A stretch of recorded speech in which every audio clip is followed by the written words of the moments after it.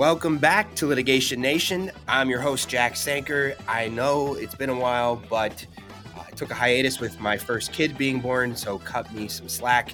But we're back with big news. I finally got a co-host. My friend at the firm here, Luke Benke, out of the Milwaukee office, is joining me as co-host of the show going forward. Luke, welcome to the show. Why don't you explain who you are and tell us about yourself? Hey, thanks for the introduction, Jack. I'm really looking forward to co-hosting the Litigation Nation podcast with you. I serve as outside general counsel to my clients, which means that I coordinate legal needs across a variety of different disciplines. And a big part of that is litigation, from business disputes to product liability matters to professional liability matters to your simple insurance coverage lawsuits, slip and fall, auto accident cases. It's a wide-ranging practice, but I tell you, I enjoy all the different things I get to do day to day for my corporate and insurance clients. And I think with that, we can go ahead and get right into it. For the first time in a couple of weeks now, I'll just go ahead and start with today's stories.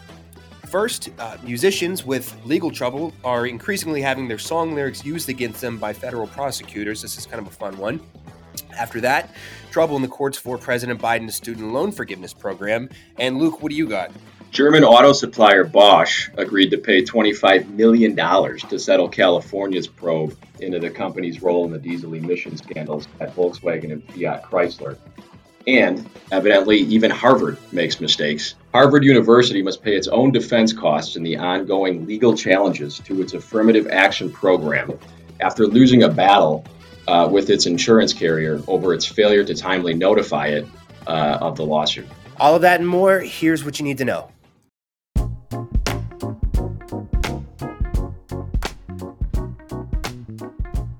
All right, our first story back after this long break. It's about the indictment of two rappers, Young Thug and Gunna, specifically the circumstances of their indictment and charges. Both are currently behind bars in Atlanta on gang-related charges after prosecutors used their own lyrics as evidence in the indictment. Both have been denied bail and are awaiting trial, according to the Wall Street Journal article that I'm relying on for the story. So Young Thug and Gunna were indicted for racketeering charges, and the indictment cites lyrics in social media posts and alleges members of the rappers' YSL collective, which is really a street gang, were engaged in murder, armed robbery, drug dealing, etc. And quoting from the piece, quote, Jeff DeSantis, a spokesman for Fulton County District Attorney Fannie Willis, who's overseeing the case, said, the only time we've used lyrics in any indictment is as it related to specific crimes in the indictment. If you decide to admit your crimes over a beat, I'm going to use it, Ms. Willis said in an August press conference. I have some legal advice, she said. Don't confess to crimes on rap lyrics if you don't want them used, or at least get out of my county, unquote.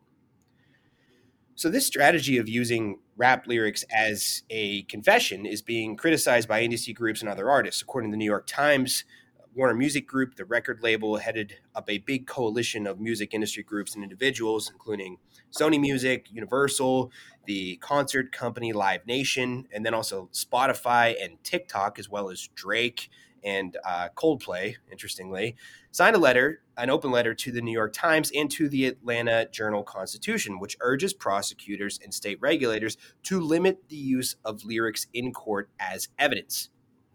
Now, their argument seems to be that the lyrics aren't really, quote unquote statements or autobiographical in such a way that would make them admissible as a party statement.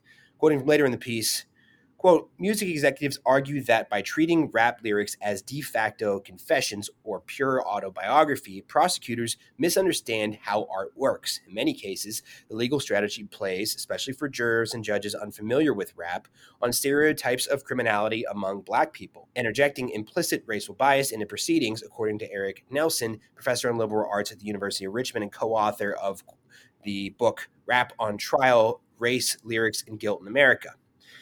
Mr. Nielsen says he has counted roughly 500 instances of rap lyrics being used as evidence in 2017. But he says that's almost certainly an underestimate since his data is based on available information from a small percentage of cases that actually went to trial. Meanwhile, non-rap lyrics have been used as evidence only a handful of times, he said, unquote. So I guess how have these efforts gone? Well, in September of 2022, The state of California passed a law requiring courts to evaluate whether lyrics are risk of being more prejudicial to a jury than probative.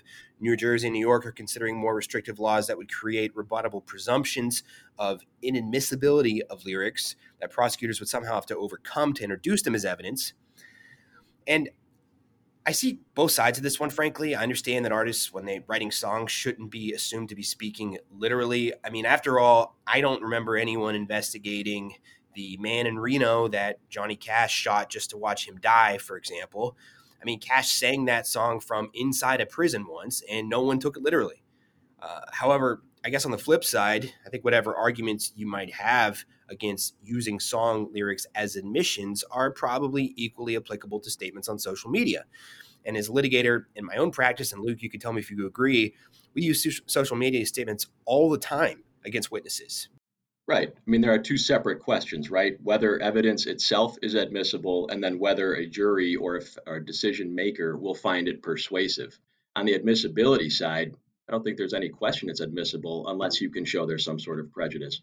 But, how much value that piece of evidence is assigned is something entirely different.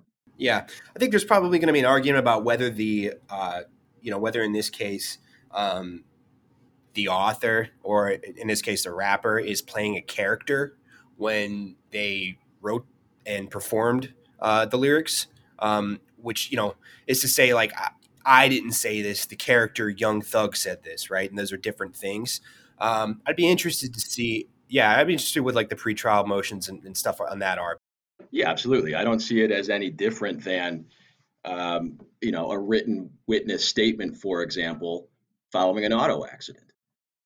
Now, it may be that these lyrics are done in such a way that they're entertainment, but that's what cross-examination is for. And so, if that statement or admission, is under the guise of, entertainment, then that's something that can be brought out on cross-examination and thrown before a jury. But at the end of the day, that's something that you said. That's admissible evidence. I tend to think so. I think the context is probably going to matter a lot. I think, it's the old law school example of, someone says, I am the Queen of England. That's not admissible for purposes of proving that that person is the Queen of England. That's admissible for purposes of proving that person is insane. I think that that's going to be, I don't know how useful these things are going to be, unless a lyric or a post is, like I said, literally, hey, last week at 5 o'clock, I committed a crime at said location and at said time. I don't know how useful it's going to be in that regard, but I agree. I mean, I don't see why it'd be inadmissible under any other context. On the other hand, I think you should be able to lie or embellish or joke around or tell fake stories online. And I generally see the value of allowing for people to freely play around with ideas and concepts so long as nobody gets hurt openly. And with all the talk about censorship lately, with, like, for example, the Musk acquisition of Twitter, which we've talked about in the past, turning artistic expression into admissions against a declarant could, I think, if widespread enough, maybe impose a form of self-censorship on artists. It could lead to a lot of boring, predictable, and I would call safe art, whether that's in the form of rap lyrics or fiction books. I don't know. It'd be interesting to see how this, especially with the new laws in New Jersey and California seeking to prevent this, what kind of rulings you get there. All right, on to the next one.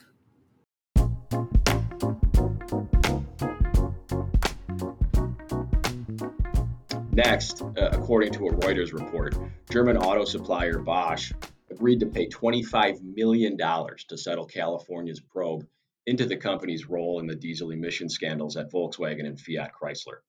A little background on the diesel emission scandals. In 2015, Volkswagen admitted to using illegal software to cheat U.S. pollution tests, pleaded guilty as part of a $4.3 billion settlement reached with the Justice Department that overall cost the German automaker more than $30 billion in fines, penalties, and vehicle buyback costs. For its part, Fiat Chrysler pleaded guilty to criminal conspiracy and agreed to pay $300 million to resolve a Justice Department diesel emissions fraud investigation. This is after previously paying a $311 million civil penalty and $183 million in compensation to more than 63,000 people as part of a class action diesel lawsuit. So where does Bosch come in? Diesel car owners suing Bosch, claiming the company helped design the secret defeat device software that allowed car makers to evade emissions rules, and allege that Bosch was a knowing and active participant in the decade-long scheme to cheat pollution tests. Now, according to Reuters Legal, California Attorney General Rob Bantha said, open quote, Bosch's actions facilitated one of the biggest environmental crimes of our time, and today they are paying the price, close quote. Bosch confirmed the settlement, but of course denies any liability.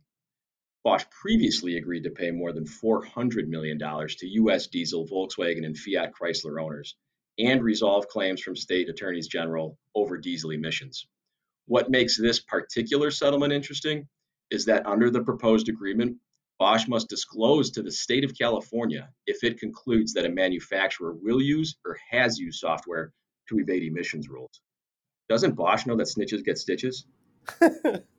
So, Jack, two things about this story. Number one, the California Attorney General's quote about this being one of the biggest environmental crimes of our time.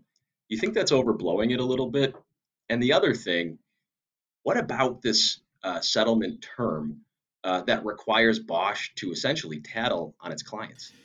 Yeah, I mean, is it one of the biggest environmental crimes of all time? I don't know. I don't know how you'd measure that. Maybe by like cubic units of CO2 emissions, or I don't know if it is, in terms of dollars. The thing that jumps out to me there would have been the Chevron verdict in the Ecuadorian case that got Steven Donziger arrested and everything, which we covered in a prior episode. But I mean, I think probably the biggest environmental crime of all time is probably we don't know about it yet. So I don't. This might, I don't. We wouldn't know either way. Um, that settlement provision though, that is requiring Bosch to snitch on its own clients, I think is interesting because I mean, wouldn't that then open Bosch up to further liability from its own customers for I guess exposing its clients to potential regulatory actions? Well, no question. And on top of that, I mean, how do you contract with your manufacturer? I mean, there's all sorts of IP issues, confidentiality issues, breach of a fiduciary duty, a whole smorgasbord of things sort of comes to mind. How do you contract with a manufacturer now if you're Bosch and saying, look, if we think that you're doing something wrong in terms of evading these emission standards, we are required to report you. Yeah, and I mean, if you're in California, why would you do business with Bosch? Correct. If you're gonna, hey, we want to buy a product from you, but it comes with this implicit risk that we're going to report you to the state for buying our product. I mean, as a consumer, I mean, wouldn't you be like, no, I'm going to look elsewhere? Yeah, that's 100% right. I don't know if Bosch, given its size, what it has in terms of competitors, but yeah, if I'm choosing between a company that has to report me to the feds and one that doesn't, guess which one I'm going with. Right. I mean, and this is assuming these people aren't, waking up and deciding I'd like to commit a crime today. That's not what they're trying to do. I'm sure that if whatever this product is, this software allows them to score better on their emissions tests. I mean, I'm sure they're thinking, oh, well, great, I'll use it. It's not like I'm trying to cheat these tests. I'm sure that most of these people don't realize that that's even what's happening. It's just the product is allowing them to score better on their emissions tests. So it sounds good to them. Yeah, I don't know. It'd be interesting to see what happens.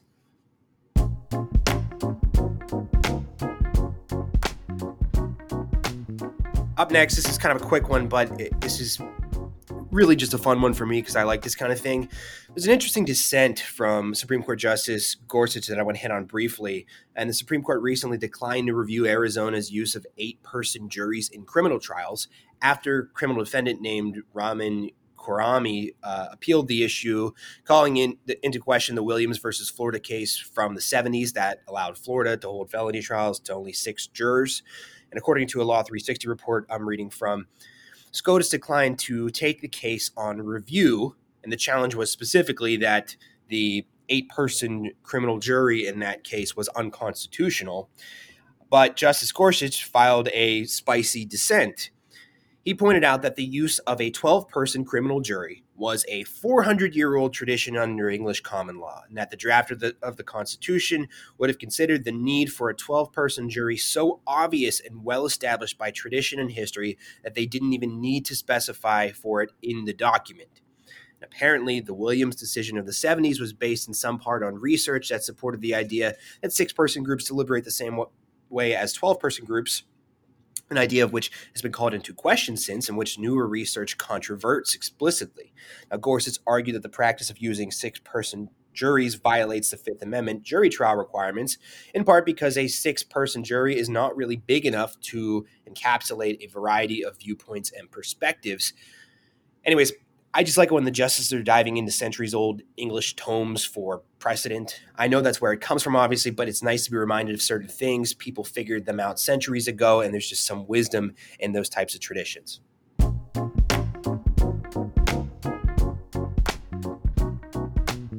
right, for my last story, Joe Biden's student loan forgiveness program was struck down by a federal court in Texas this week. The political action group Job Creators Network Foundation, which is a long Job Creators Network Foundation, filed a suit on behalf of 2 borrowers who did not qualify for the debt relief. Judge Mark Pittman, who's a recent appointee, wrote, "The program is thus an unconstitutional exercise of Congress's legislative power and must be vacated," and later wrote, quote, "In this country, we are not ruled by an all-powerful executive with a pen and a phone," unquote, in a ruling that I'm sure he wasn't hoping the media outlets would pick up. As a refresher on this, the Biden justification for the debt relief was actually a post-9/11 bill called the HEROES Act, which was passed in 2003. And it was originally passed to provide relief to people who couldn't pay on their student debts as a result of various fallouts and secondary aspects of 9/11, and then also the war in Iraq, if my memory serves. The Biden administration has kind of stretched that law, and its Secretary of Education has interpreted it to apply to any scenario where there is a quote-unquote national emergency. So the national emergency that was justification for the student debt relief in this case was, of course, the COVID-19 pandemic. Now, the Washington Post reports that about 26 million people have already applied for debt forgiveness thus far, but as a result of the challenge, applications are closed as of today, November 11th, when I'm recording the show. I've got to say that's a bit curious timing with the midterm elections having just been this past Tuesday. In any event, there's been a few lawsuits now that have addressed this, mixed bags on the rulings. Some are finding that there's no standing. Some are taking the opposite position. So while the Supreme Court hasn't moved yet, there are 2 separate issues that it could take up: the question of standing of the plaintiffs and the delegation of legislative power to the executive via the executive order. Luke, I know that's kind of a lot to download and digest, but I was wondering if you had any thoughts on the standing issue. Typically, there's no such thing as, quote unquote, taxpayer standing, right? A taxpayer can't sue the government because it doesn't like how its tax money is being spent. In this case, it's not quite that. It's different borrowers who are being either excluded or otherwise are having different tax liabilities because of the debt relief. I don't know if you have any thoughts on what you think the Supreme Court is going to do with this type of challenge. Yeah, I think what the Supreme Court is going to do is defer to these rulemaking bodies, so IRS or whoever is overseeing those tax issues. Isn't that your sense, Jack? I don't know. We covered in an episode not long ago recent rulings regarding IRS rulemaking, which the Supreme Court has substantially rolled back in certain cases. So it seems like there is sort of a shift towards rolling back the administrative state and their ability to promulgate rules without explicit congressional guidance. And I think in a situation like this, you could see similar thinking being applied. I don't know. Do you think that sort of, is that politically motivated, or is that grounded in, is that grounded in a solid legal basis? Well, it depends on whether you think the Supreme Court is political or not. Right. And your mileage may vary on that. I know, and you probably had a similar experience as me. Going through law school, right? The taking administrative law, that stuff is drilled into your head that, courts are supposed to defer to these rulemaking bodies as opposed to tell them what they ought to do, of course, because these rulemaking bodies are the experts. So the fact that the Supreme Court has felt comfortable, sort of peeling away some of that authority, I think is really interesting, and obviously is going to be something that we need to keep an eye on here. I'm sure that we're going to be covering this going forward.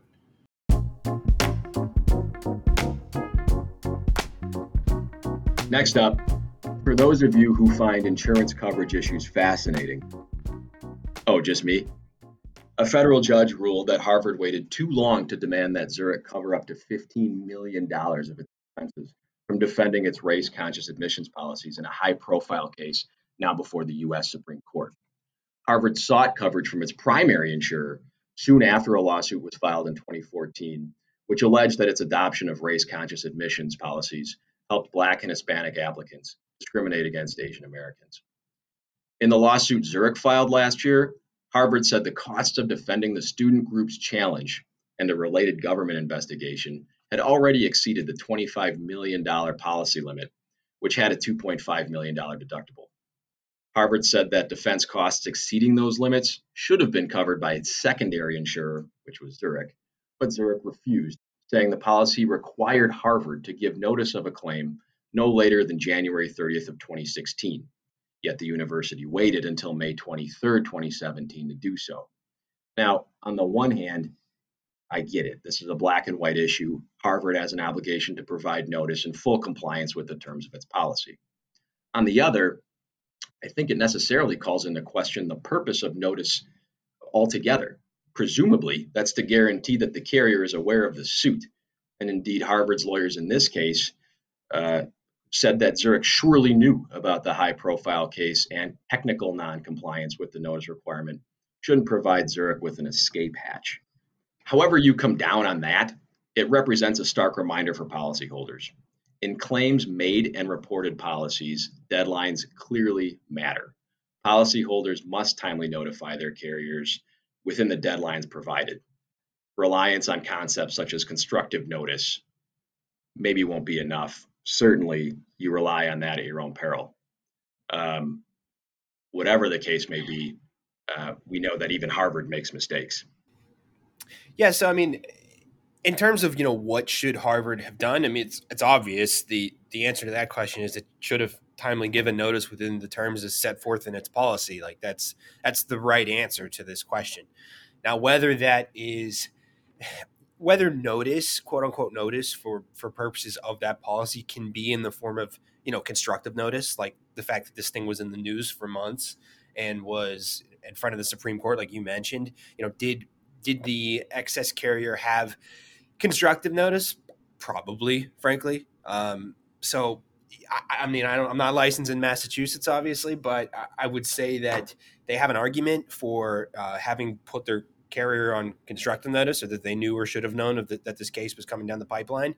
So I don't know what the ruling is going to be, frankly. But I to the extent that if anyone's listening out there and wants to learn anything from this, it is read your policy and make sure that you're giving your carrier notice, or else you could have potentially been wasting all that money you're paying for premiums.